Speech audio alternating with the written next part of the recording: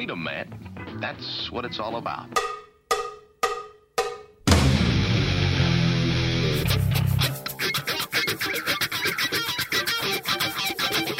You've got to groove on freedom, like the good book says.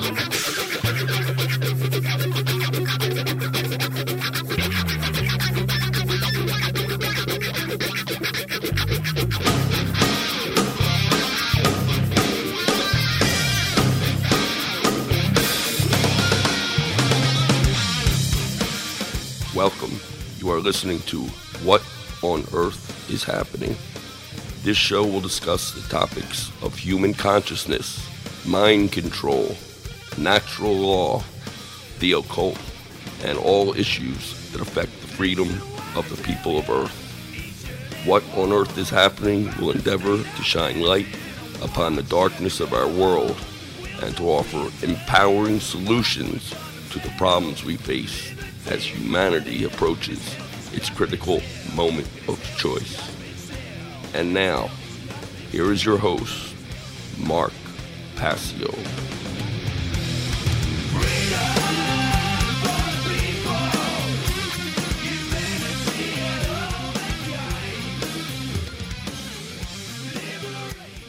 Welcome, one and all. You are listening to What on Earth is Happening right here on the Oracle Broadcasting Radio Network. I'm your host, Mark Passio. The show is live every Sunday from 5 to 7 p.m. East Coast time. Today is Sunday, December 4th, 2011. My website, whatonearthishappening.com. The network's website, oraclebroadcasting.com. And we have a fantastic show lined up for you here today because we are going to be interviewing two very special guests. Jan Irvin of GnosticMedia.com and TriviumEducation.com will be joining us for the entire 2 hours today. And we are going to be joined in the second hour by Bob Tuskin, another host right here on the Oracle Broadcasting Network. And Bob Tuskin's site is bobtuskin.com, of course. He's going to be joining us in hour number 2. So we got a packed show coming up here for you today on What on Earth is Happening. Before we get to our guests in the next segment, I want to read a couple of quick event announcements and give the call-in number because we will be taking your calls toward the later part of the second hour of the show today. So if you want to call in and get in the queue, that would be a good idea to do so that we can take your calls later on. So the networking social for Truth, Freedom, Prosperity is coming up here in Philadelphia. Truth, Freedom, Prosperity, of course, a great activist group that I work with here in Philadelphia, and they have their year-end networking social every year. This year, it's going to be this coming Friday, December 9th, 2011 at 7 o'clock p.m. at Media Bureau Studios, where we have the free documentary screening and discussion evening on the last Wednesdays of every month. Media Bureau, of course, is at the corner of 4th and Brown Streets here in Philadelphia in the Northern Liberty section. So come on out to Truth, Freedom, Prosperity's year-end networking social and meet a lot of great freedom-minded activists in the Philadelphia area. For more information on this group, visit their website at truthfreedomprosperity.org. Now, we just had, as I said, the documentary night this past Wednesday, and it was the most successful one that we've had at Media Bureau thus far. Just a packed house, standing room only. It was great to see so many new faces out, and I hope that trend continues as people continue to wake up. One other very brief announcement. People will notice some very slight user interface changes to the What on Earth is Happening website. I upgraded the content management system this week, and I had to make a new template for the site. I tried to make it as similar as possible, but I added a couple of visual enhancements, just very subtle changes, so there shouldn't be any functionality changes. But if anyone does notice any problems or difficulties, please send me an email and let me know. So that's all the event announcements I have. We're going to be coming back up after this break with our very special guest, Jan Irvin from Gnostic Media and Trivium Education. Don't go anywhere, ladies and gentlemen. This is going to be a show you do not want to miss. We'll be right back after these messages.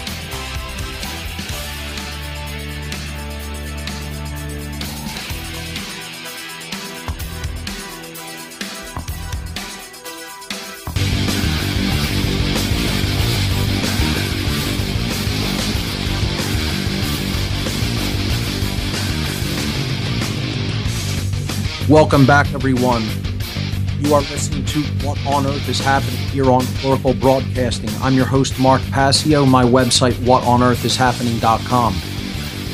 The call-in number for the show, I think I neglected to give it out in the last segment, is 866-841-1065. Once again, the call-in number, 866-841-1065. We'll be taking your calls in the second hour of the show tonight. I'm getting ready to bring on our special guest, so here we go. Jan Irvin is the host of the popular Gnostic Media Podcast, a show that focuses on utilizing the classical 7 liberal arts of the trivium and quadrivium, bringing together leading independent and academic researchers to discuss ancient mysteries, education, politics, economics, and much more. Jan's websites are gnosticmedia.com and triviumeducation.com.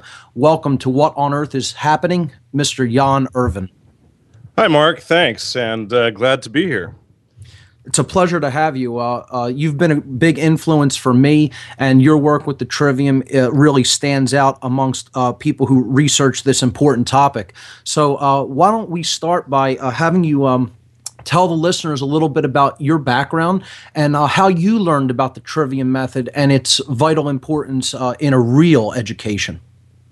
Well, let's see. My background a little bit. I got into researching all of this. I suppose originally I got into it through working with Jack Herer and the California Hemp Initiative back in the early 90s. And we worked on Prop 215 for medical marijuana that helped to legalize medical marijuana here in California and now across a third of the country. And Jack Herer's who led me into researching entheogens and psychedelics, or psychedelics as they're commonly called. And in December 2005, I published my first book, Astrotheology and Shamanism, followed up with a DVD, The Pharmacratic Inquisition, in 2007, and then my book, The Holy Mushroom, Evidence of Mushrooms in Judeo-Christianity, in 2008. I got into researching the Trivium because in October 2008, I launched the Gnostic Media Podcast, which was something that was sitting around and an idea that I had been working toward for about a year before I actually launched the show.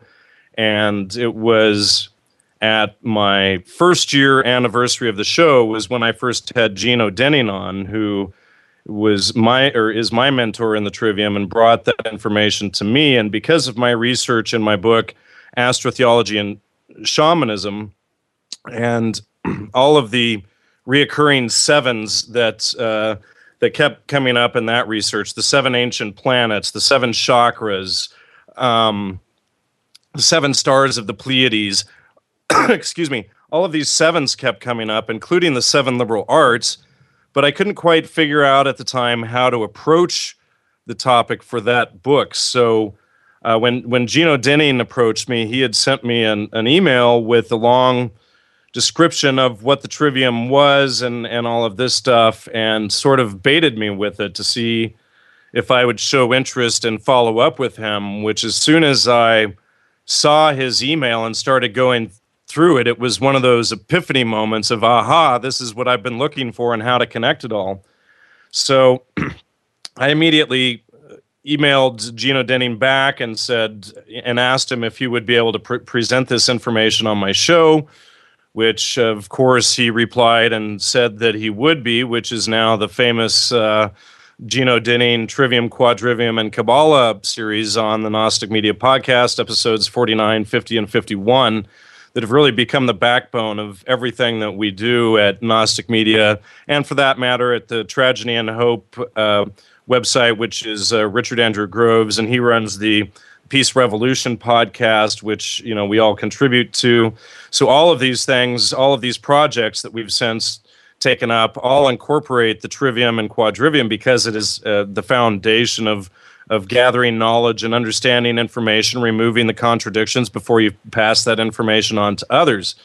So obviously this is essential to making sure that we're passing on clear and cogent information to others so that we don't infect our downline And we think that that is essential because so much of the media and information being distributed out there is awash in misinformation and disinformation and just things that people get on ideas that people get on a whim or that they channel without ever fact-checking anything. And so we're trying to get people back to the core of verifying information before they pass it on to others, sort of a mental antivirus system, because bad information, when you pass that on, it's the same as passing on a virus, and you waste everyone's time in your downline from there. So we feel that it's essential to help people or empower people with the proper tools so that they can get through all of the nonsense out there in life that's being thrown at them, all of the disinformation, and be able to sort of find their way through to, and the Trivium being the lighthouse sort of in the darkness there. That's a great point, Jan. And I think one of the most important things to keep in mind is when you talk about removing the contradictions from information before passing it along, that's so important. One of the best definitions for truth that I've ever heard anyone give is truth, when taken into oneself, is that which can do no harm. So that's really what you're attempting to do with the Trivium method, get people to basically boil information down to its core essence so that we can get at what is actually true, remove the fallacies from that information, and then in passing it along, when other people take it into themselves, they can do no harm with that information. They can only generate order and good with that information. Exactly. And go ahead. Yes, no, go ahead. Oh, I wasn't sure if you wanted me to add something to that, but yeah, you're Sure. exactly right on that. The Trivium logic, or grammar, logic, and rhetoric, and in fact, if people go to the triviumeducation.com website, they can see the Trivium logo there, which is sort of a triangle with truth in the middle, surrounded by consciousness. And what the Christians did, and if you look at old Christian artwork and things like that, they'll take the Trivium and the 3 points, grammar, logic, and rhetoric, and what they'll do is they'll put God in the middle rather than truth. But we think that this really usurps the power of the Trivium, because rather than looking for truth in and of itself, you have to put your dogma, your religious dogma, before truth. So by putting truth there, we are looking for truth no matter what our predisposed dogmatic beliefs are. And so which it forces us to, or allows us to be able to question the veracity of certain things, of religious beliefs and things like that, whereas if we put God or Deuce in the middle, whatever it may be, that prevents us from doing so, because we think, okay, well, I arrived at God, and here's this Bible that tells me what to think from here, so that's the end of my search.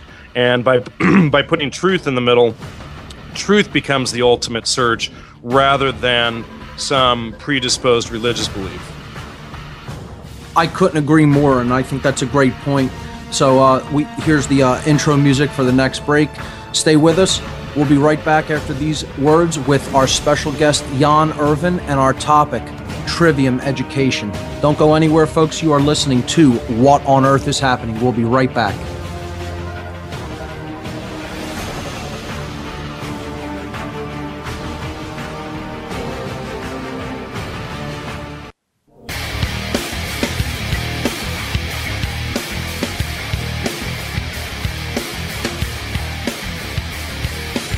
Welcome back, everyone. I'm Mark Passio, and this is What on Earth is Happening here on Oracle Broadcasting. Our special guest today is Jan Irvin of GnosticMedia.com and TriviumEducation.com. We're talking today with Jan about the Trivium as part of our ongoing look into solutions. That's what this is all about, ladies and gentlemen. Solutions-oriented approaches. How do we need to shift our focus when it comes to teaching ourselves, when it comes to true learning and a true classical education that is different from the indoctrination system that we've been given as part of the public school system here in the Western world, and in fact throughout the world for that matter. So Jan, you were one of the great speakers at the Free Your Mind conference back in April. You spoke on Sunday, the second day of the Free Your Mind conference, and you gave a presentation there which absolutely blew a lot of people away. It was called the Trivium Meme. I thought it was one of the hardest hitting presentations at the Free Your Mind conference. Can you tell the listeners a little bit about what that presentation was about? Well, it was really excuse me, it was really about the trivium itself and just trying to give people an understanding of gathering knowledge and information and understanding how mind control systems work and using the trivium as a method to see through those mind control systems and properly process information. We're trying to teach people how to install a system into their own minds that properly protects them from bad information. Like you mentioned, the logical fallacies, being able to spot the fallacies and things like that. Unfortunately, we didn't have the time to go into some of the logical fallacies during that lecture, but it was really just, a foundational understanding of the trivium in as short and quick a time as we could possibly give it. And I apologize for stuttering so much for those of you who've managed to sit through the video on that. Oh, no, I think it is a fantastic presentation, and I think everybody should definitely check that presentation out if you have not seen it already. You can go to freeyourmindconference.com, click on Jan Irvin's name under the speaker list, and watch the entire video for free. It's posted up to YouTube as well. And right, it's also on the Gnostic Media page under videos or under Trivium Study if people can get there quickly as well. Great. All of the videos on the Free Your Mind conference have been posted and are free for everyone's viewing and downloading. If you haven't checked that site out, be sure to do so. Jan Irvin, once again, one of the great speakers at that conference. Let's talk a little bit about logical fallacies, Jan. I'd like to talk about the word fallacy itself. For people who may not know the etymology of the word, it derives from a Latin word, fallo, a verb, fallo, F-A-L-L-O, fallere. And this word means, in Latin, the meaning of the word is to deceive. Yeah, to deceive or to lie, correct. That's right. This gives a whole new meaning to the term fall of man. People think of the fall of man as some sort of a degradation that happened to man's nature, quote unquote. But if we look at it in this way, maybe it's a grand deception that has been pulled over his eyes. It's the deception of man. And well, it's interesting that you should say that. And in fact, I heard you in your last week's show mention my comment to you about the fall of man with the tree of knowledge. So before we get into the fallacies, would you like me to read to the audience what I read to you last week? Absolutely. Go right ahead. All right. Studying the Kabbalah, it's interesting that the tree, when fallen knowledge first, which is the da'at position, is not seen. This is absolutely the state of affairs today. Logic before grammar, understanding before knowledge. What can one possibly understand before they know what they're attempting to understand? Who, what, where, when equals knowledge. Logic is understanding. It answers why, but only after knowledge. Then we gain clarity and wisdom in our rhetoric. The tree of knowledge is the tree of life, is the Kabbalistic tree. And this is coming from page 161 in Daniel Feldman's book on the Kabbalah. The Sephirah, knowledge first, is always there, but in a fallen state, we do not see it. And then continuing on from me, so if mankind has fallen, his position of knowledge first, the da'at position, has fallen to earth. Therefore, it has fallen out of use. Man has fallen out of knowledge, understanding, and wisdom. Therefore, he cannot see the quote-unquote kingdom. Is it not irony? Oh, wait, and this is something that, it is said that the Kabbalah, you don't start studying it in Jewish tradition until you're 40 years old. And I put in my notes here that, is it not irony that I've had Feldman's book for 2 years before I started studying it, now that I'm 40 years old? Now, the trivium, quadrivium, and Kabbalah make up a functioning system, just as grammar, logic, and rhetoric make up a functioning system within the trivium, and within the quadrivium, mathematics, geometry, music, and astronomy make up a system. Well, so it is with the trivium and quadrivium and Kabbalah together, making up another level of the functioning system. So knowledge has fallen from first. It's fallen to literally the anus position, or the foundation position in the Kabbalah. And on page 101 of Feldman's book, when the Sephira knowledge first position falls and becomes Sephira kingdom, it takes the gate Bet 1 with it, which thereby connects the kingdom only to Sephira foundation below, end quote. And a fallen tree has a trunk. In a fallen tree, knowledge first falls to the small phase position. Man has fallen out of the garden to earth. He falls from a position of the world of Atziluth in the logic and rhetoric down to the world of the Yetzirah, because he is not thinking by asking who, what, where, when first. Knowledge first. So he loses it and he falls. So, in other words, man has the fall, just like you pointed out. So those who put their logic before their grammar are causing the fall, done intentionally to them, and they're ignorant at that. They have fallen from the tree of knowledge. And then this gives a whole new take to the concept of being expelled from the garden. Exactly. The original fall of man, right? Exactly what I'm getting at here. So the trivium and quadrivium and Kabbalah are a higher level functioning system, just as grammar, logic, and rhetoric make up the trivium, and arithmetic, geometry, music, and astronomy make up the quadrivium. And let's see. And then just a couple of side notes that I put here. When I've finished filling out the tree, I have gained knowledge, understanding of wisdom, which should open up the crown gate.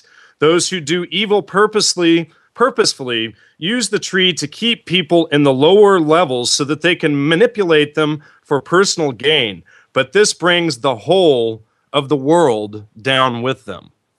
That is the entire role of the occultation of knowledge to begin with.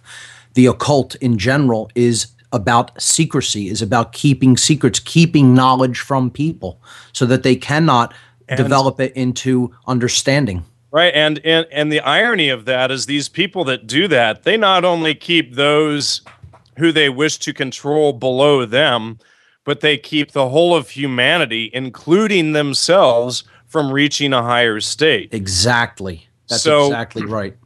So in their own ignorance and selfishness, not only are they hurting the rest of us, which is all they and their narrow-minded perception can see, but they're hurting themselves. And that's the pathetic part, is they think that they're one-upping all of us in their own self-gain, but they're literally hurting themselves and everyone else as a whole.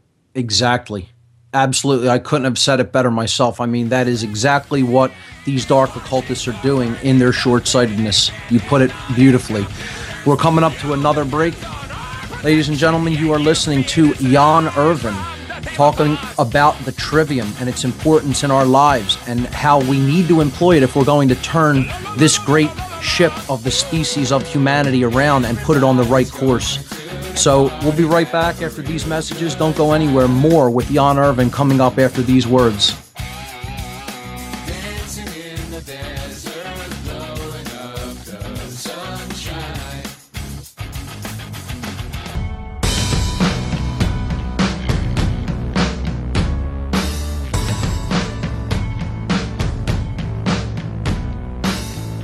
Welcome back, ladies and gentlemen.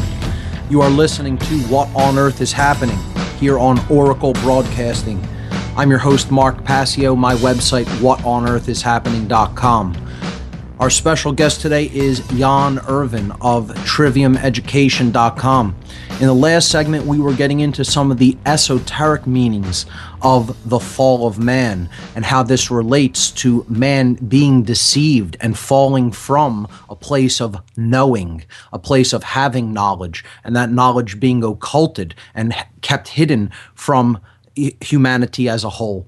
So, Jan, let's get back into what led us into that that brief aside there when we got into some esoteric concepts and the Kabbalah as related with the trivium method. We were really starting to talk about logical fallacies because we brought up the derivation of the word fallacy. So why don't you talk a little bit about logical fallacies and how you can apply this technique of spotting logical fallacies to actually filter the information that is out there? Well, logical fallacies, as we mentioned previously, is from the Latin fallare, which is to lie or to deceive. So there's probably about 22 main fallacies that are known, but there are lists out there that include maybe 90 up to 200 different fallacies. But because humans are deceptive creatures, there's probably never going to be an end to the new methods of lying to one another that people will come up with. So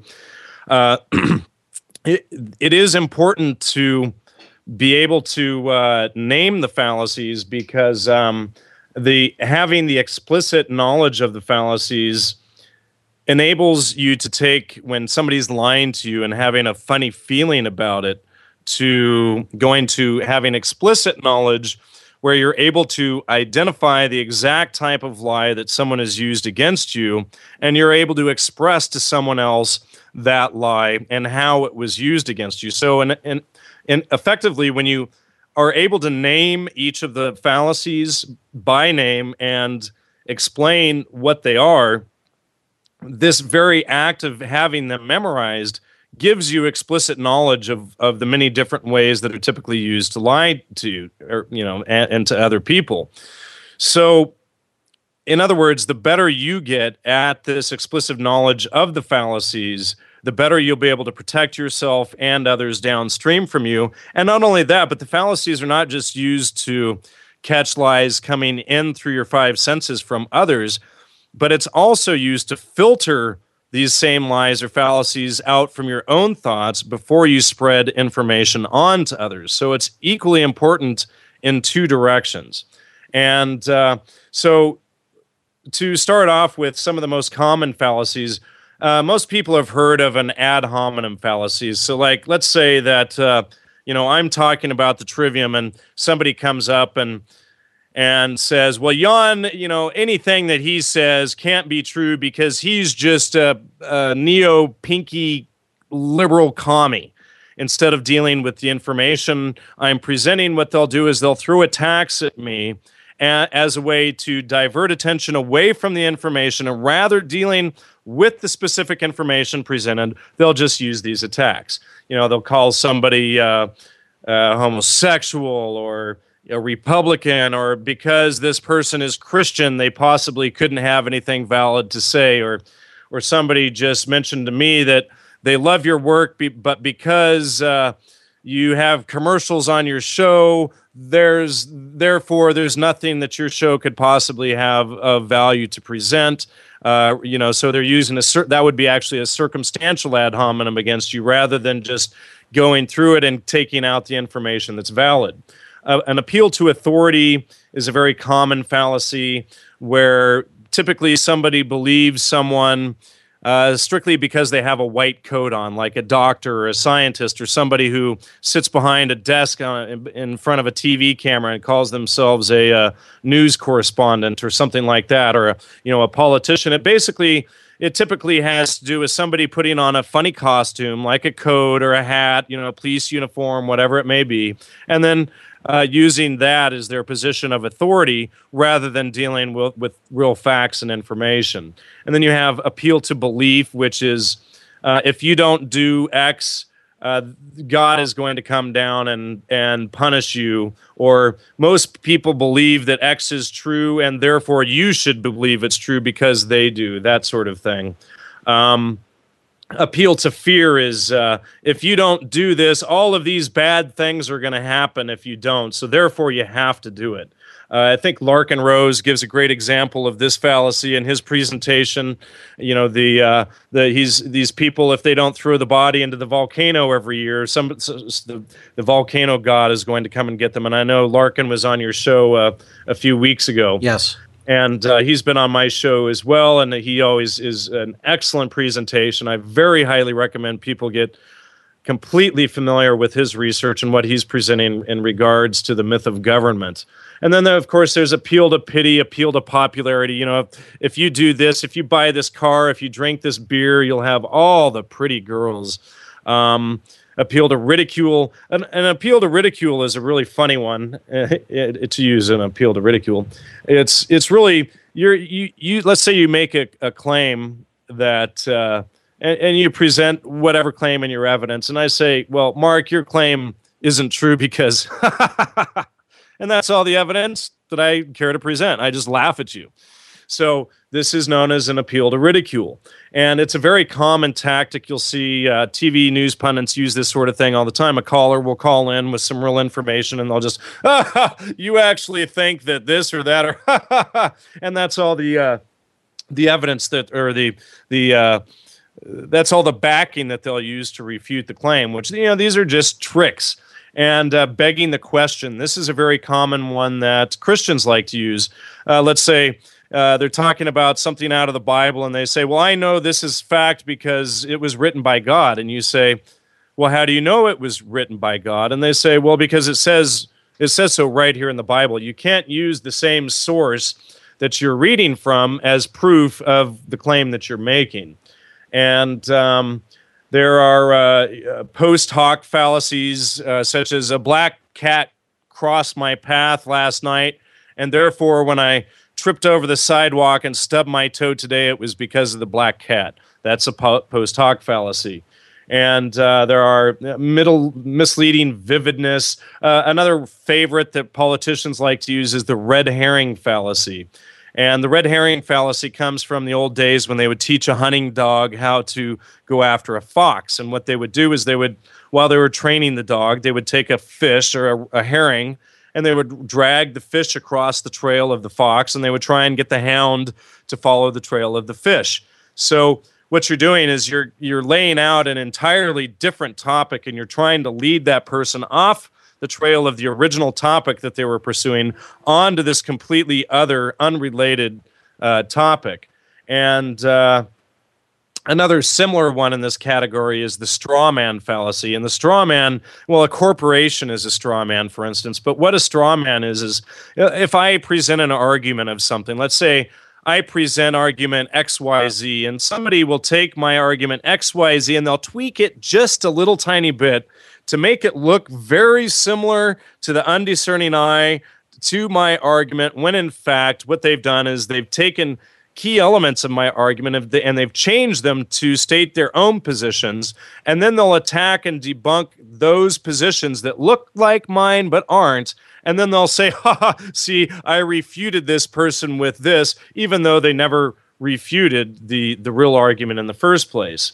Another fallacy is two wrongs make a right, which is a common one that people like to use. And I also recommend that people get familiar with the Latin names of the fallacies as well, because having the Latin names under your belt can be very helpful in identifying a lot of these types of arguments. Jan, it sounds like overall what all of these appeals to different sources of misdirection to try to take people off the course of actually looking at the information, what they're all ultimately based upon is fear. The same thing that creates all negativity in any aspect of our lives. Fear or emotion in general, because some of these are like, an appeal to popularity isn't necessarily appealing to fear. You're saying, hey, if you do this, that hot blonde over there is going to come over here and she's going to take care of you, that sort of thing. So it's not really,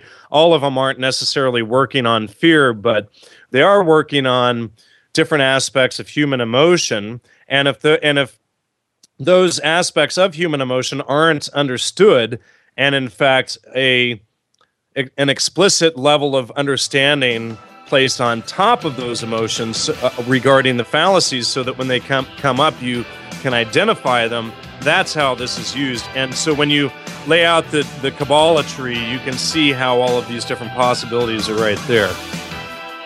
Fascinating, Jan. We're going to continue this on the other side.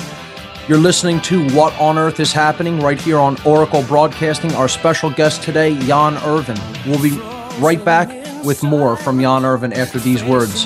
Don't go anywhere, folks. We'll be right back. Gotta keep my cool. Make them think I'm made of stuff.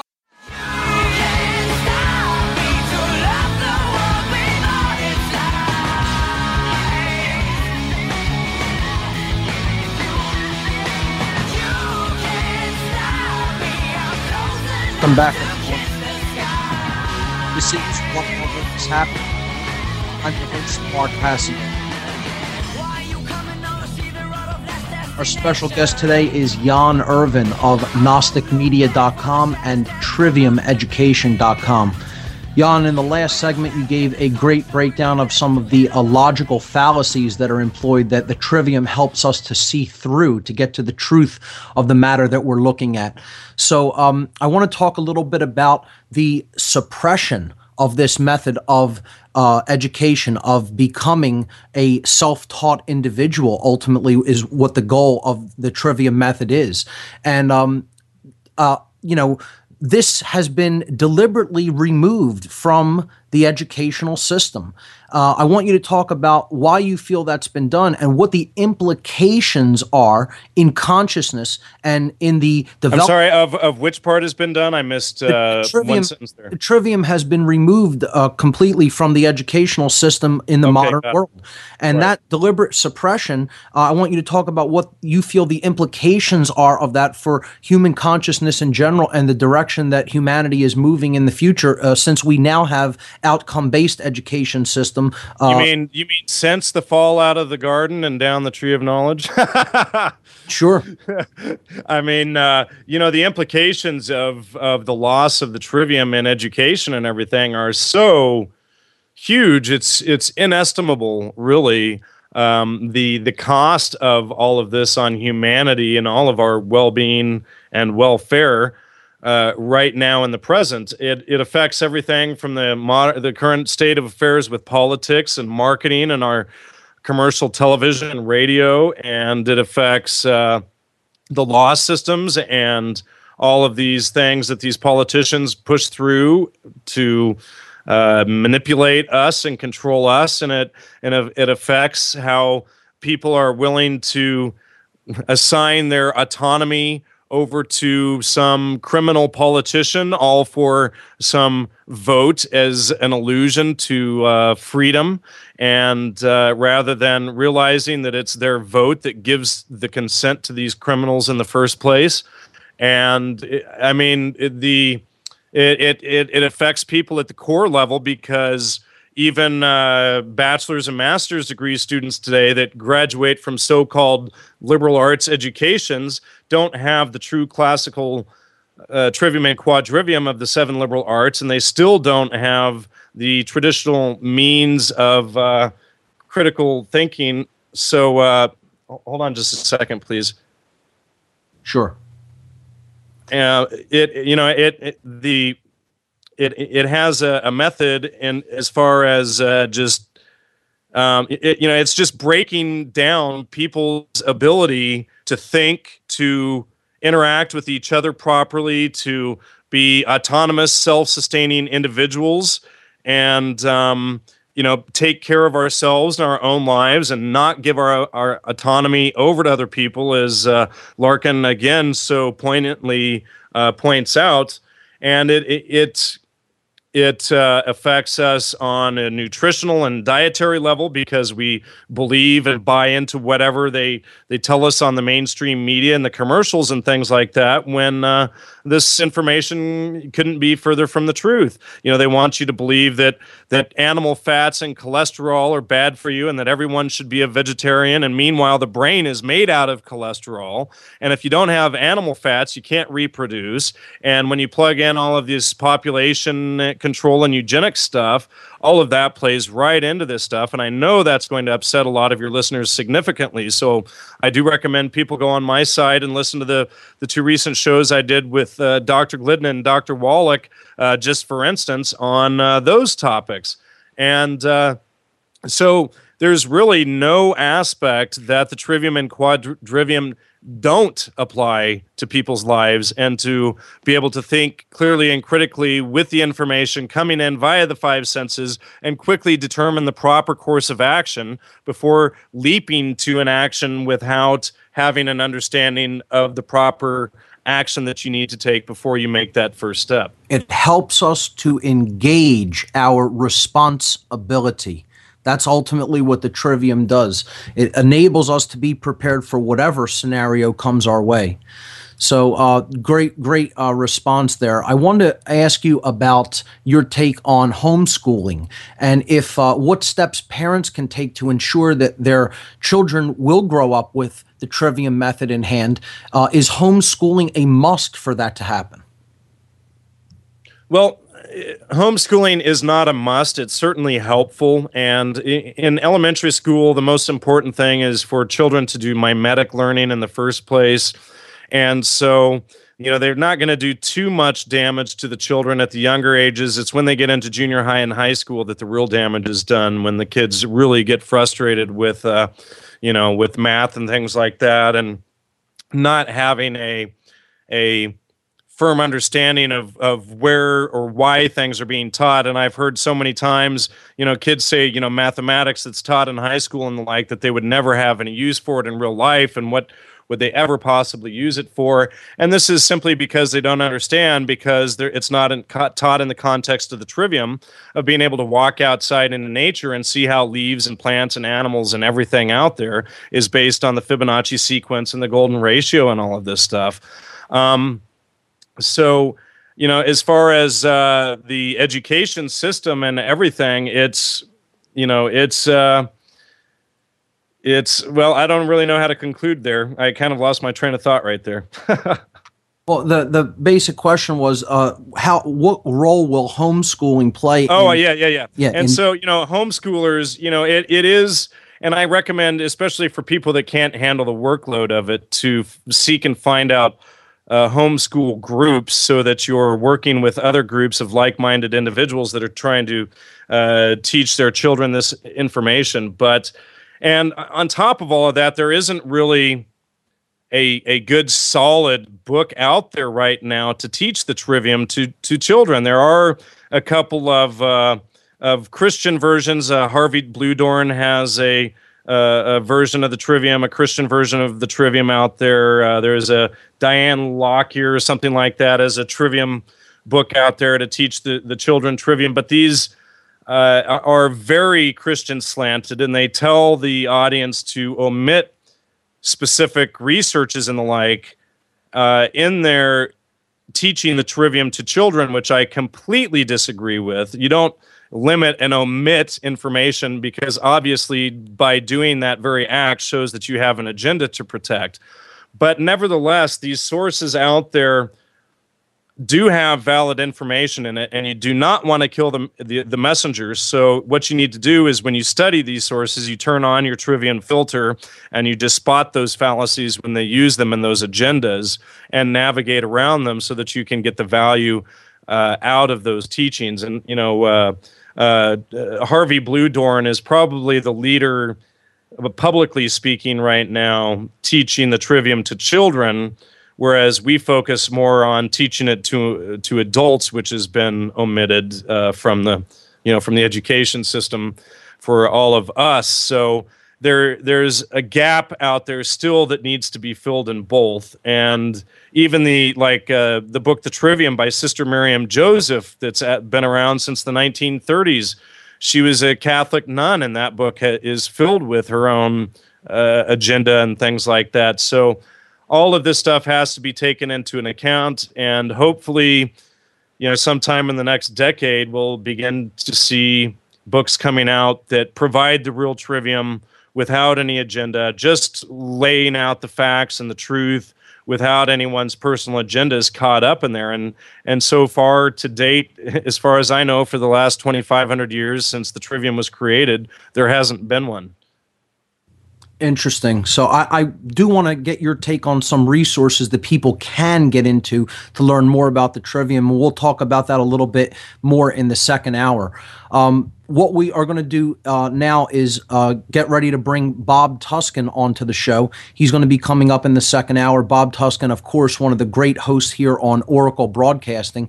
His website is bobtuskin.com, and we're going to bring him on to join the conversation with Jan and myself to continue to talk about the Trivium and how we can employ these methods to really regain control over our thoughts as a whole, so that we can once again take ourselves onto the right course course as an entire species and get out of the mess in consciousness that we have put ourselves into through this fall from a higher level of knowledge. You're not going to want to miss that, ladies and gentlemen. And also coming up in the second hour, we'll be taking your calls. That's coming up ahead. We'll be right back after these messages with Bob Tuskin.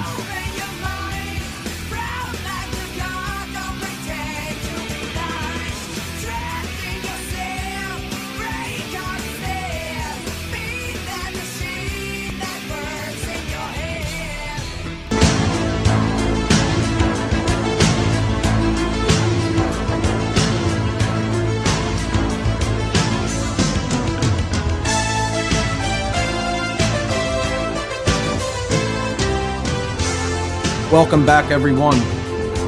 This is What on Earth is Happening. Today is Sunday, December 4th, 2011. I'm your host, Mark Passio. My website, whatonearthishappening.com. The call-in number for the show today is 866-841-1065. Once again, 866-841-1065. Call in, get in the queue to talk to one of our great guests today, Jan Irvin and Bob Tuskin. I'm about to bring Bob up on the air in this segment. Bob Tuskin is an eternal student of economics, science, and the arts, an organic gardener, an activist, and an Oracle Broadcasting radio show host with a strong solutions-based approach. With the skills of the Trivium firmly in hand, with Bob Tuskin, you can be sure that the truth will be told. Bob Tuskin's website is, of course, bobtuskin.com. He has a great show here on Oracle Broadcasting every weeknight from 8 to 10 p.m. Ladies and gentlemen, welcome to the show, Mr. Bob Tuskin. Oh, thank you. What a warm round of applause from the audience. I really appreciate that. Bob, I can't imagine anyone who doesn't love you. Well, you know, you have to have a sense of humor. And some people don't get that. Jan, I posted that video about the guy who says he eats toothpaste when I was talking about fluoride in the Trivium room. Because I think part of understanding what's going on is being able to have a sense of humor and take things in context. That's an important skill amongst the many skills brought forth from the Trivium, is just merely taking something in context. You don't know how many times people, for whatever reason, want to take something out of context. I think I just came up with a new fallacy. I'm sure there already is one, but it's a taken out of context fallacy. Yeah, what's the name for that? What's the Latin for that? Wouldn't that be sort of a straw man? Yeah, and I guess in a way it is. Yeah, exactly right. So, you know, there's so many different takes on this Trivium stuff, but I'm sure glad that people are starting to use this as a prerequisite to seeing all the other information that's provided from isn't it fascinating to watch it take root in all of the quote-unquote truth movements? I mean, armed with the Trivium, the truth movement could actually become the truth movement. Exactly right, the true truth movement, absolutely. So, you know, it's interesting, Jan, how we've seen this really start to become the prerequisite, but we did it backwards. We first woke up, and I'm doing air quotes here, whatever that means, and then we started to realize how we have to learn to learn. You know, in other words, how we can implement the 7 liberal arts to understanding. Right. You know, and basically what happened is a few people managed to climb up through the Kabbalah tree of knowledge and wake up their crown chakra, typically with psychedelics and the like, but without having a firm understanding of how to learn of the Trivium, grammar, grammar, logic, and rhetoric, and then the quadrivium. People become very susceptible to being controlled while they're in that state, which is what we saw exactly with the psychedelic movement of the 60s being usurped. And in fact, you find out later that guys like Gordon Wasson, the so-called discoverer of magic mushrooms who worked for J.P. Morgan Bank, ended up being a chairman to the Council on Foreign Relations and stuff like this. So, I mean, you know, today we can look back now with the knowledge of the Trivium and see how prior movements were usurped, and see how the big bands of the 60s were almost entirely the sons and daughters of U.S. intelligence officers and things like this. And move forward, hopefully this time with a real bearing and a real direction of where to go and how to deal with this mess. Well, that's the break music, and we'll continue this great discussion on the other side. Ladies and gentlemen, you're listening to What on Earth is Happening here on Oracle Broadcasting with my two special guests, Jan Irvin and Bob Tuskin. We'll be right back after these messages. Don't go anywhere.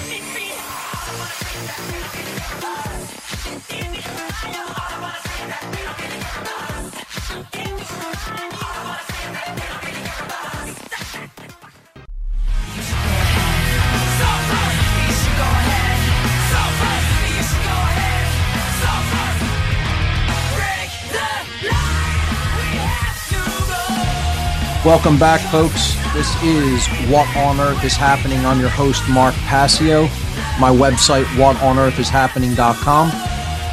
Today we have on the program Jan Irvin of GnosticMedia.com and TriviumEducation.com, along with Bob Tuskin, who has just joined us.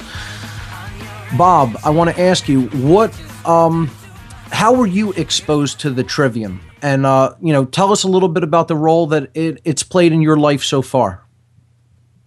Well, I'm a student of philosophy, and as far as the indoctrination camps and public education systems, and it's never really jived with me that I have to just, accept the answers that the teachers want and regurgitate that to them. Erica Goldson gave a talk as valedictorian of her high school, which went viral on the internet. And I had watched that, and it really resonated with me and made me realize that me not doing well in high school and the traditional indoctrination camps had no real reflection on being able to be a good critical thinker and being able to think for myself and not just to assume something as truth. So I've always had kind of as a background this notion that it's very important to entertain a thought without accepting it nor negating it. Okay, so listening to Coast to Coast AM at 10 years old, I'm a fairly young guy, as many of your listeners know, Mark. I was able to entertain, some of the kooks and some of the, the other stuff, the aliens or whatever was. I was able to consider these things and accept it as truth, accept it as information, have those building blocks of grammar, and be able to consider it, not necessarily accept it as truth, but at the same time not negate it altogether and see where it fits in as a puzzle piece, if you will. So it's been very important to me to A, have an open mind, and then B, have a critical mind and to be able to see through the lies. So after doing my show for a while, I ran into Jan, and Jan and I started to talk about the Trivium. He showed me the interview at the time that was fairly brand new with Gino Denning, and came on my show. And Bob, you and I have done a number of. I think you and I had already done a number of shows before that point together too, hadn't we? Yeah, we had done some shows before that, but then we kicked it into gear and decided that this was something essential to share with my listeners. I was lucky enough to get to talk with Gino Denning and do a show with him. And it makes sense at the end of the day that, yeah, we are awake, if you will. But what we're awake to, we need to be discerning about. We need to not just accept something as truth. There's so much disinformation out there that, unfortunately, if you're not alert, if you're not equipped with the Trivium, you're going to be taken advantage of one way or the other. So that's why I started to implement this, to make myself a better thinker, to lend more credence to my shows and to my guests and the topics we talk about, but all the while still continue to keep an open mind. And that's kind of where I'm at right now is, I might not agree with all the guests that I have on my show, but I'm able to consider that. If we shut our minds, if we go into our reality tunnels, as the great writer from The Cosmic Trigger and other books, Robert Anton Wilson, puts it, if we close off that reality tunnel to any other information and grammar, the building blocks, the first stage in the Trivium, then we're not able to process it and make any sense of it. And then the third stage, of course, is rhetoric. And that's something that I've always done. I've always naturally been an activist in a sense and taken what I found to be truth and be able to act on that and show the wisdom. And that's why my show is so solution-oriented, I feel, is because of that third stage. You know, yes, we can become aware of all these different problems, but at the end of the day, what we can do about it is, in my opinion, more important, and therefore we need to act in this third stage of rhetoric, if you will, with the proper wisdom to handle all of this, to put in place the things that have checked as truth or not truth after it goes through the process, going through the building blocks and then the logic stage. Once we get all those things together, we have to know what to act on and what not to act on. We have to decide, well, that's a relevant thing to deal with. That ranks here. Therefore, we need to put this initiative into action. Does that make any sense? Absolutely, and it really highlights your entire process here that you've laid out, highlights something that I talked about at the end of last week's show when I showed a picture of the human brain with the left and right hemispheres of the neocortex and explained sort of the process that we go through when we're engaging in the process of the trivium. When we take in the information at first, we have to be open-minded. That's a right-brained process. You have to take the information in from an eclectic... let me interrupt you very quick there, Mark. You should be critically minded, not just open-minded, because open-minded, you can allow yourself to be infected with things, but being critically minded, you're using the filter of the trivium and blocking the fallacies and junk from coming in, but still allowing the valid information coming in, and you're not dismissing things without studying them first. Sure. Well, what Bob was saying is, when he would listen to Coast, he would be able to remain open to some of the possibilities of these concepts, but then he would apply the logical reasoning methods to them and then remove fallacies from them to be able to determine what's true and what should be acted upon. That's a left brain I just wanted to make a distinction between being just generally a lot of people sell the idea of open-minded, of accepting everything, right. So we need to be, I think we need to have a distinction and not just say open-minded, because open-minded, I think of a lot of people in the New Age movement that just kind of accept whatever, and so we need to be careful of that, and we need to remove the stigma away from being critical-minded and re-employ critical mindedness as a good thing, because when somebody says, "Oh, you're being critical," they usually say that as negative, and they also use like logic. They think of Dr. Spock, and that's not a good thing. Thanks to my friend George Clayton Johnson that wrote the first episode of Star Trek, right?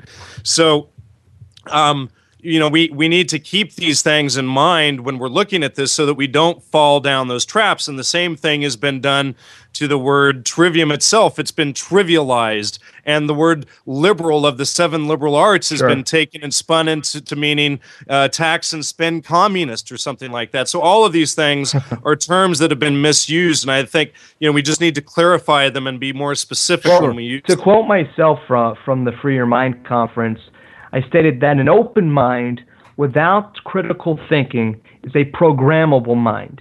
And if you're tired of being programmed, be an open-minded thinker, but with the skills of critical thinking. You have to have both. The one can't work without the other. So it is, in a sense, good to be open-minded, and it's an essential part of taking that trip down the rabbit hole that so many of Mark's listeners have.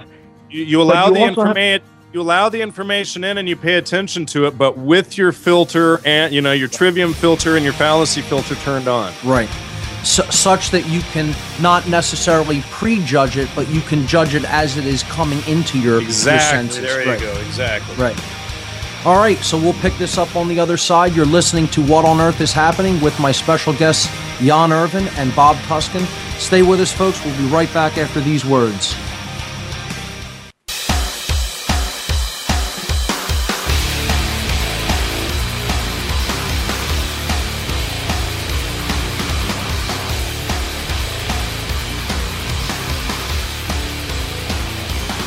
Welcome back, folks. You're listening to What on Earth is Happening. I'm your host, Mark Passio. My special guests today are Jan Irvin and Bob Tuskin.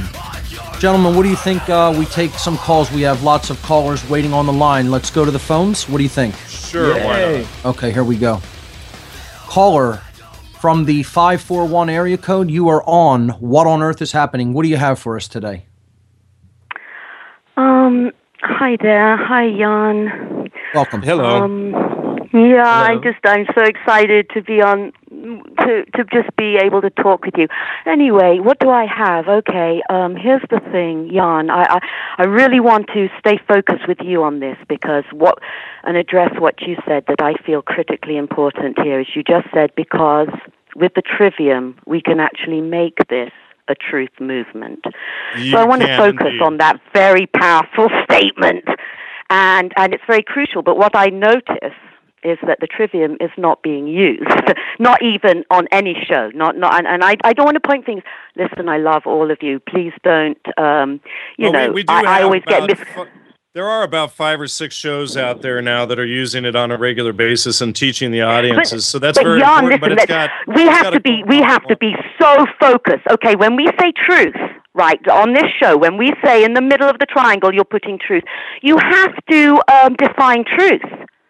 You have so let me define truth. Okay, truth, no contradiction. Okay, has no contradiction. Exactly. Would you agree, Jan?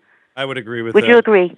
And you've done your grammar. You've gotten all of the available information. You've removed the contradictions. You're left with A or B. What research either is left or a conclusion. Yes, and that's the truth in the center. Now I have to disagree. Hold on, and let me add, and also being mindful that you're still keeping your eye on the horizon for any new incoming information, even though you've dealt with all of the information currently available. That's right. Now, Jan, listen to me. Now, let me show you how on this show right here in this time moment that we have right here, how the trivium has been very, to our detriment, not employed, okay? And how that is that... okay, so when you're talking about the open mind, having an open mind, and then Bob is saying, okay, let's just go to this show wanting to screen calls before we came on to make sure. Bob said, oh, there might be trolls out there, so you wanted to screen us. I'm not now, sure. No, can I finish my sentence? By blocking information, you see, using the trivium, any information, my heart's completely open and with you guys, but any information that comes to you, you should be able to use with the trivium and show your audience that either this caller through using, you see, we keep abstractly saying the trivium this, the trivium that, but it's not used. We would, if it was just used on one show, we would gain so much more than all this theoretical. I mean, we can go up, we could write on our wall a list of fallacies. That would be great. We don't need to spend these times in the show. Of course, we need those fallacies, and they've been said many times, and they could be said many more times. But if we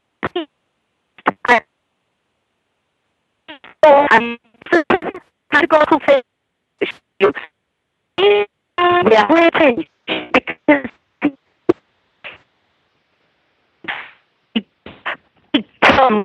truthful. All right, Mark. Caller, your call is breaking up. It sounds like she's underwater, or there's some digital distortion happening on her line. Like, an internet connection. She must have called from a Magic Jack. Caller, or something. are you still there? I brought her down. Has to be filtered, or you're not bringing knowledge in. Have you muted me? No. Have you muted me? We're breaking up. Caller, ma'am. You're breaking up and you're speaking way too loud. You need to tone it down a little bit so that we can hear you. Tone it down. Okay, sorry. Your line has digital distortion. I'm not sure if it's a function of the volume, but you were breaking up, so we didn't really hear what you said there over the last 20 seconds. Oh, well, that's really a shame. It was crucially important, and Well, I think it takes a lot of energy and time for me to sit through a show. I think about this. This is not unthought out. Sure. I think you bring up some good points. I think that the thing about screening calls was simply to look at and to see who had intelligent questions or thought-provoking questions, so that we wouldn't waste a lot of time, because there's only a certain amount of time in the show. So we just make sure that people weren't bringing up things that didn't have anything to do with the. But you have to watch too much of that, and you will limit information. You will filter out important stuff that we can learn from, even if it's. Man, if you jump to conclusions and the idea of screening calls is to filter out the noise and to allow the good calls through, so that we're not wasting time. I know, but it's hard. Jan, you could make a mistake on that judgment call. You see. Well, if you let everything in and then you deal it with the trivium, not only we learn the trivium to deal with bullshit as it comes in, we get a practical example of you guys putting into practice, you're you see. Screaming right now. You need to talk more. Let me hold the phone away. I don't mean to scream. I'm an advanced yogi. I have a very loud voice. I'm sorry. Your points are good. Let's have Jan respond to that. Okay, here we go. Go ahead, Jan. I couldn't hear the points. All I could hear, it was way too loud. So what was that? Oh, I'm so sorry, Jan. She was making the point that even if some people are off point or trying to act as a means of distraction, the trivium could then be applied when we get on the phone and we talk to these people, that's their opportunity to tell us what they want to talk about. And if there's somebody who just wants to call up and say names or whatever, the idea is to filter those people out so that people with the message can get through and can be heard. She must not listen to my show, Jan. So that is the whole idea. But yeah, you do need to be careful and not cut people off before they've said what they want to say as well. You have to allow the person to get their message across. So, that was, hold on, and let me finish. And when we brought you on was in between the segments and not during a regular part of the show. So anyway. Oh, I don't know what that means, but we were doing a break. So it's very. That was a break. And the reason why I think I talk loud and I rush is I realize there is limited time. It's hard to address these things, but really the issue is that we would learn. I believe you would learn so much more by doing that little quick filtering you do on air. I mean, all the things that are bantered back and forth, to take a few minutes to actually put the trivium into action with a caller, and you're saying that would be That's irrelevant. What we're doing right now. Right, but you're screening off air, but the other callers don't get that screen, and I'm just saying that's valuable too. That's all I'm trying to say. Right now, during the conversation, it becomes a part of the automatic process. Yes, exactly, it does. During normal life. I don't so know let them on. So let the callers on is all I'm saying. Let the callers on, and let's see what's out there. You respond to that, Bob. Let's hear from Bob on this. Go ahead. I do a show Monday through Friday, as many of your listeners know, Mark. And occasionally we have a caller call up and just want to use the N-word and has nothing better to do. A, there's that to it, and also B, there's the need to know what they're talking about so that we can integrate it into a program. This is a talk show, ma'am, where the host uses their discretion to cover the things that they find the most interesting or the most relevant to them and their audience. It's a learning process. And if you want to have that learning process mediated, fine. If you don't want that learning process mediated by the host, go and be an autodidact, as I'm sure you already are, and learn for yourself.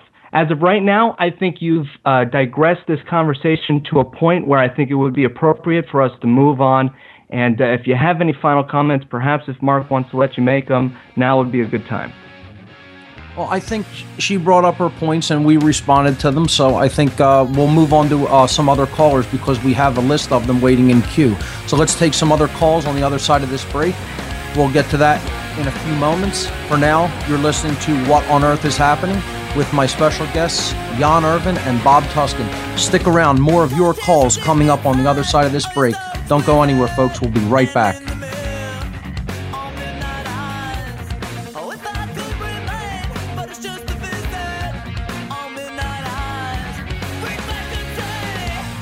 When he looks at it with his eyes, it's what we see. When he looks at it with the sunglasses, we're seeing the same things all the way through. The subliminal, symbolic that you couldn't see. Obey, no independent thought, don't think for yourself. I wear my sunglasses. Welcome back, everyone. This is What on Earth is Happening. Today on the show, two special guests, Jan Irvin and Bob Tuskin. We are discussing the Trivium, and we're going to take more of your calls right now. Here we go. Richard in Washington State, who last week brought up a great point about some of the founding documents of this country and challenged me to take a look at some of that information, which I did over this week, and I listened to that Truth Quest show that he referred to with James Madison. Richard, what do you have for us here today? Yeah, Jan is always a gust, a breeze, a strong breeze of fresh air. I truly appreciate it. My philosophy of life says you gather information, you retain knowledge, you discern and promote truth, but those are minor things to the final thing is you have to display wisdom. And so when I called in to both Mark and Bob's show, that was to promote truth or discern truth, and I was hoping there would be a display of wisdom. Mark just said that he did accept my challenge. So along with you, Jan, I would hope you would talk to Bob, because my belief in all the study, the truth is we are carnivores. We are hunter-gatherers. We were at our prime when we were hunter-gatherers. There's a book called Primitive Mind, Primitive Body that really gets into it by Nora. Right, Goddess. and I also recommend people get into the Weston A. Price Foundation stuff. Sally Fallon's work, her book Nourishing Traditions, her documentary The Oiling of America, as well as Dr. Peter Glidden's book, The MD Emperor Has No Clothes, and Dr. Wallach, who's of Youngevity, and I am not a Youngevity member, although I am very seriously considering joining up with them after having done a lot of grammar on what they do over there. They're doing a lot of good work, and I hope that Bob and Mark will also consider having those guys on their show as guests, because when you look at that research and what these guys are doing, it's phenomenal. Well, I'm very much interested in the health topics, and after Richard mentioned to me Nora Gedgaudas and her work, I listened to a few interviews and read a few of her articles, and I decided to have her on about the primitive diet. She calls it Beyond, the Paleolithic diet, rather, and that will be Friday's show for the first hour. So, Richard, I'm looking forward to that. Thanks for that recommendation. Yeah, and I'm going to be having Dr. William Davis on from Wheat Belly coming up in the next week or two. I'm going to be having Denise Menger from Raw Food SOS on my show. She's the one who debunked that propaganda film Forks Over Knives and the China Study book put out by Dr. Campbell, which is got a lot of false information in it. And so she'll be coming on my show soon. We'll also be having Dr. Greg Brzezinski and Dr. Stanislaw Brzezinski on my show in the coming weeks from the Brzezinski Clinic regarding their cure for cancer and all of these efforts to suppress and steal their work and get them put in jail, which have failed for the last 20 to 30 years. Very cool. Richard, do you have anything else? Yeah, just a final comment. I believe that we should be 70% carnivores and 30% gatherers, and that's primarily so we can survive occasional famines. But the main point is we need to eat our proteins and fats raw. And you were talking that in the break. Basically, that's the lack of truth. We need to eat all food below our body temperature. That's the way it was designed. That's the way it's supposed to be taken in. I do think that Dr. Glidden and Dr. Wallach have shown substantial evidence that there is a need for wood ash in our food, which would come from cooking, and that's where we would get a lot of the minerals from. You're right, though, in regards to meat should be cooked. You should eat raw or medium, medium well meat, and it shouldn't be cooked more than that. And there's been an intentional effort to get people to start using vegetables and get them to stop using lard and bacon fat, bacon grease and butter and things like this, when these are proven historically to be safe. And people have been given a lot of fear regarding saturated fats and cholesterol when your brain is 77% cholesterol. And the pharmaceutical companies are out there promoting these statin drugs that lower your cholesterol on these low-fat, low-cholesterol diets. Well, if your brain is made out of cholesterol, what happens if you're on a low-cholesterol diet and your doctor's telling you that you need statin drugs like Lipitor? It just seems like a disaster waiting to happen if it's not already in full swing happening right now. And in fact, the new generation being raised right now is said to it's going to be the shortest lived generation ever. My suggestion would be to watch a carnivore, a tiger, whoever hunt. What they do is they take down the animal and they cut out the insides. They don't eat the muscle meat. They eat the insides, which has the stomach and has all the wood ash products from the digested vegetation. If you actually study the truth, the trivium of the whole process, we would have to be eating entirely different, and we couldn't support a population that is basically a tenth of what we have. And that's really what the powers that be are after. They want to protect themselves. They're doing nothing more than protecting their territory, and we're useless eaters because we're eating out the agricultural production of their. It's their fault though. See, it's like that quote up on my website here. Let me pull this up real quick. If hold on, of course, right when you want it, it takes a second. For a few, the rulers suffer your people to be ill-educated and their manners to be corrupted from their infancy, and then punish them for those crimes to which their first education disposed them. Then what can be concluded from this, but that you first make thieves and outlaws, and then punish them? And that's from Sir Thomas More's book Utopia from the 15th, 16th century. So, I mean, first they're creating people, they're dumbing the people down, and then they blame them for taking the actions that they do when it's the elites that are causing the problems from the top down. They're the ones that brought in the Prussian education system. They're the ones that sell us these bad products, these religions that tell people to keep breeding, like Mormonism and Catholicism and things like that, and to do things that are unsustainable. If more you look fluoride in the water, Jan. If you look at and that's part of the problem. It's part of the dumbing down process that I'm addressing, rather than educating people so that they can think clearly and teach their children to think clearly and know what they all need. But right now, it's these factory farms that are poisoning the food and doing all of these things, and these are things that the elites have created, and it's nothing that us and your local farmer and your local rancher and those types of people are doing.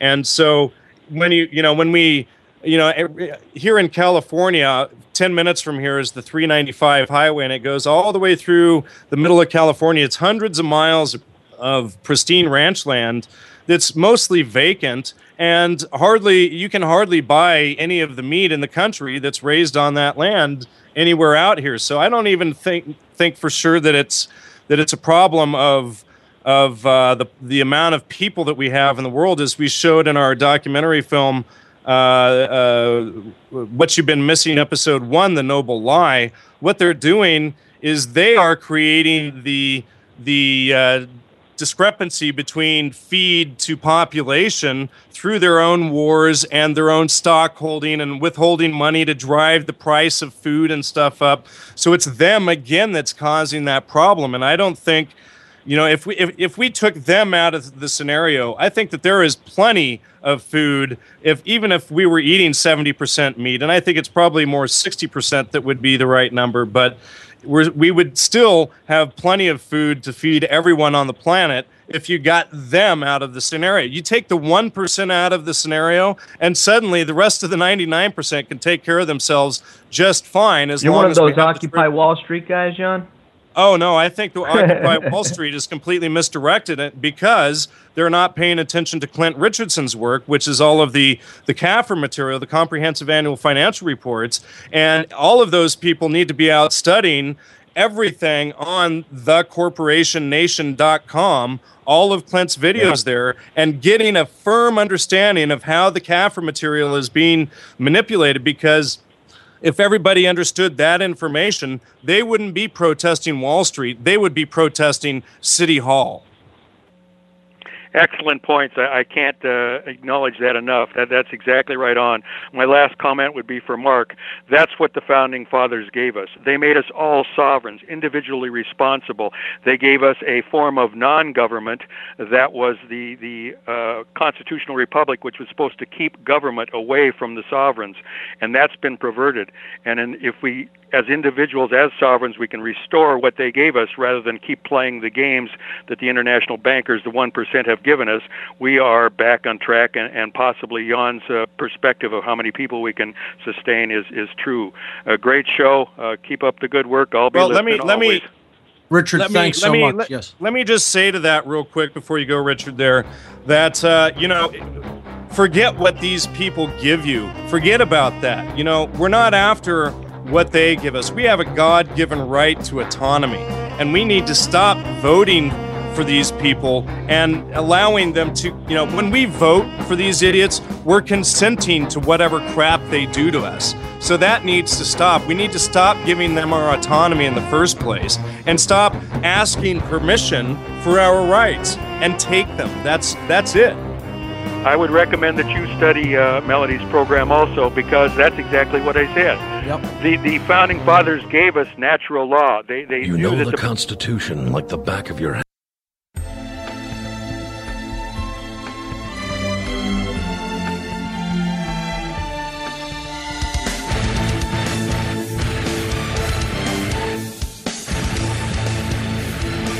Welcome back, folks. This is What on Earth is Happening. I'm your host, Mark Passio.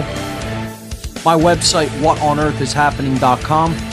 On the show with me today is Jan Irvin of GnosticMedia.com and TriviumEducation.com, along with Bob Tuskin, one of the hosts here on Oracle Broadcasting. Check out his website at bobtuskin.com and check out his radio show every weeknight at 8 to 10 p.m. East Coast time here on Oracle Broadcasting. You know why Mark knows that, everyone? Because he comes on the show all the time and is one of my favorite guests. So there you go.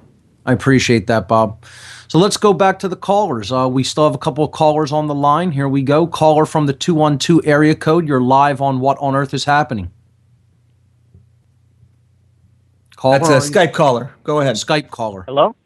Yes, you're on. Can you hear me? Yes. You sure can. Oh, great. Sorry, I didn't recognize the area code. I'm on Skype. No problem. I have a lot of questions, but before I begin, I just wanted to say thank you to all of you for doing what you're doing, and don't worry about the first caller, because true reason requires you to bypass emotion and get to true reason. Exactly. And the caller obviously wasn't using reason when trying to get information out of you guys by yelling at you. So, well, that's one of the things I wanted to talk about, and I wish we had more time to. I don't mean to interrupt the caller, but at some point we have to understand emotional intelligence. Along with this, intellectual intelligence is understanding emotional intelligence. Good point, caller. Absolutely, and you have to. Emotion is important, but you have to bypass that and figure out when it is correct to use it. And this is not the time or place to use it, and especially when you guys are giving up your free time to give her information. So what is your question? But, I have a lot of them. The first one I had to do was with Mark regarding the feminine and masculine principle. Sure. I'm writing a paper right now. It has a lot to do with ancient alchemy. And your presentations have helped me so much. It's unbelievable, because you know more about it than they do. Well, I appreciate that. Yeah, man, you are really unbelievable. You really all are. And could you, I was wondering if maybe it might be possible for you to email me some of those pictures you did about the right and left brain hemisphere. We can talk about that later. I don't want to waste much time on that. Sure. But I'm doing a presentation. Send me an email, remind me that you called, and we can talk about that. Caller, are you still there? Sounds like he dropped too. Caller. Oh, well. Let's see. Hold on. Let's try to bring him back up. Caller, are you still there? It looks like the Skype connection dropped, unfortunately. Caller, if you're listening, email me and we could talk about that. And if you can get back in, I'll bring you back up to pose your question to Jan and Bob. Let's take another call. Here we go. Caller from the 60... no, that's the wrong one. Hold on. Caller from the 603 area code. You're live on What on Earth is Happening. Welcome. Yes, can you hear me? Thank you. Yes. I had a question about the trivium and quadrivium as applied to spiritual truth, because the spiritual truth and path is what I seek. In particular, I was listening to Mark's show last week, and he was talking about the quadrivium. And I happened to think in a moment of inspiration about the four Gospels, and wondered how the quadrivium, being the four paths or four ways to truth, would apply to the four Gospels. Well, I would say it's probably directly related. I wouldn't be surprised if it wasn't. In fact, the trivium, the quadrivium, and the Kabbalah are found throughout the biblical teachings and the like. So, would you agree with that, Mark? That's a very interesting take, and I would say absolutely it does. I likened the quadrivium last week to the 4 elements of earth, air, water, and fire, of course. Right, which is exactly, if you look up even on the Catholic website for the St. Mark's Basilica, they have right there that Matthew, Mark, Luke, and John are the 4 elements. That's and right. The 4 directions and everything. So that would be a perfect tie-in right there. Exactly. So that's a great correspondence that you've made there, caller. One which I really didn't make last week, but I see that is a definite correspondence that is in place. Well, thank you very much. I'd like to continue this discussion. Sure. Can I email you any questions I have? Absolutely. If you have any other questions, pose them now, because we're going to wrap this up, and I'm going to propose a final question to our 2 guests. So do you have anything else for us? I do, but it goes much deeper than time permits. Okay, no problem. Well, thanks for the call. Well, thank you. All right, great. So I have kind of one question that I'm going to ask to both of you, and then you guys could take it respectively. The current trends that we're looking at, current trends and current events that are taking place right now, look like we as a people are heading into very dangerous waters. I'm sure, both of you gentlemen are very aware of the passing of this new defense authorization bill. A lot of talk about that going on all circles on the internet right now, and the implications that it has for human freedom. I want both of your take on what the implications are and what you think about how necessary the rediscovery and application of the trivium is to reverse such a course that we are on now. I think it's the only thing that's going to wake people up to reverse this is the trivium. And in fact, on July 4th weekend, there was a Canadian article that came out about the trivium, stating that the American Revolution and Declaration of Independence were a direct result of our use of the trivium. And so therefore, to me, with most of the population having lost the trivium and us having to get it back out there right now, it seems exactly parallel with the fact that this is the fight that we're in right now, having to deal with the loss of the trivium and therefore the loss of our freedoms at the same time. Because what is the 7 liberal arts but the 7 liberal arts, as opposed to the servile arts, are what the free men learned. That's right. The trivium and the quadrivium make up the 7 liberal, which comes from Latin libero, which is book, but it also means of or befitting the free. That's right. And so if you don't have the 7 liberal arts, if you weren't taught it, then you are not free. Let me make that clear a second time. If you do not have the 7 liberal arts and you are not taught it, if you have not undertaken that study, you are not free. You are a slave. And so, in fact, I've been working on a whole other project to emphasize this, called Slaves Anonymous, and I'm going to be launching another website called slavesanonymous.com. Hi, my name is Bob Tuskin, and I'm not a slave. Exactly, and I'm not a slave. No, and I am a slave. Getting people to take that first step and recognizing that they have a problem, so that we can move forward from this through the trivium. That is the first step. That's an important step. And my response to your question, Mark, is it goes back to natural law, something we've talked about many times. Okay, and everyone's talking about this bill, as you mentioned. There's a lot of hype, and sure, it's a gross violation of our rights. It's even more proof of this draconian state in which we live in. But the fact of the matter is, we know that for a long time now, people have been going beyond natural law, okay? And the second you go beyond natural law and you introduce government, which you've broken down and shown how it literally means mind control, you have a problem, okay? And if we're going to let the tiny dot, as Larkin Rose, a guest that you both have had on and we spoke with us at the Free Your Mind conference, says, and allow them to use this, imaginary system, if you will, in a sense, okay, to go beyond our natural law and get into our lives with this large nanny state, police state, then we're going to have a problem. So I think we have to go back to basics and in our own lives stick to natural law and have your family prepared. I always go back to that. No matter what the question is, Mark, I always go back to the need for preparedness and for growing a garden and getting yourself off of the dependency as much as possible so that you're not dependent on them dictating what you do and don't do, so that you're able to be free unto itself and not have to worry about the powers that shouldn't be. Bob, fantastic points. Gentlemen, your final thoughts, and give your websites once again, please. Well, Mark, thank you for having me on your show. And all I can tell people is that the path to your freedom is to study the Trivium. Take the time, no shortcuts. Don't ask for one book to read. Read them all. Get in, go to triviumeducation.com and go through everything up there. And I've also got a Trivium study page on the gnosticmedia.com website as well.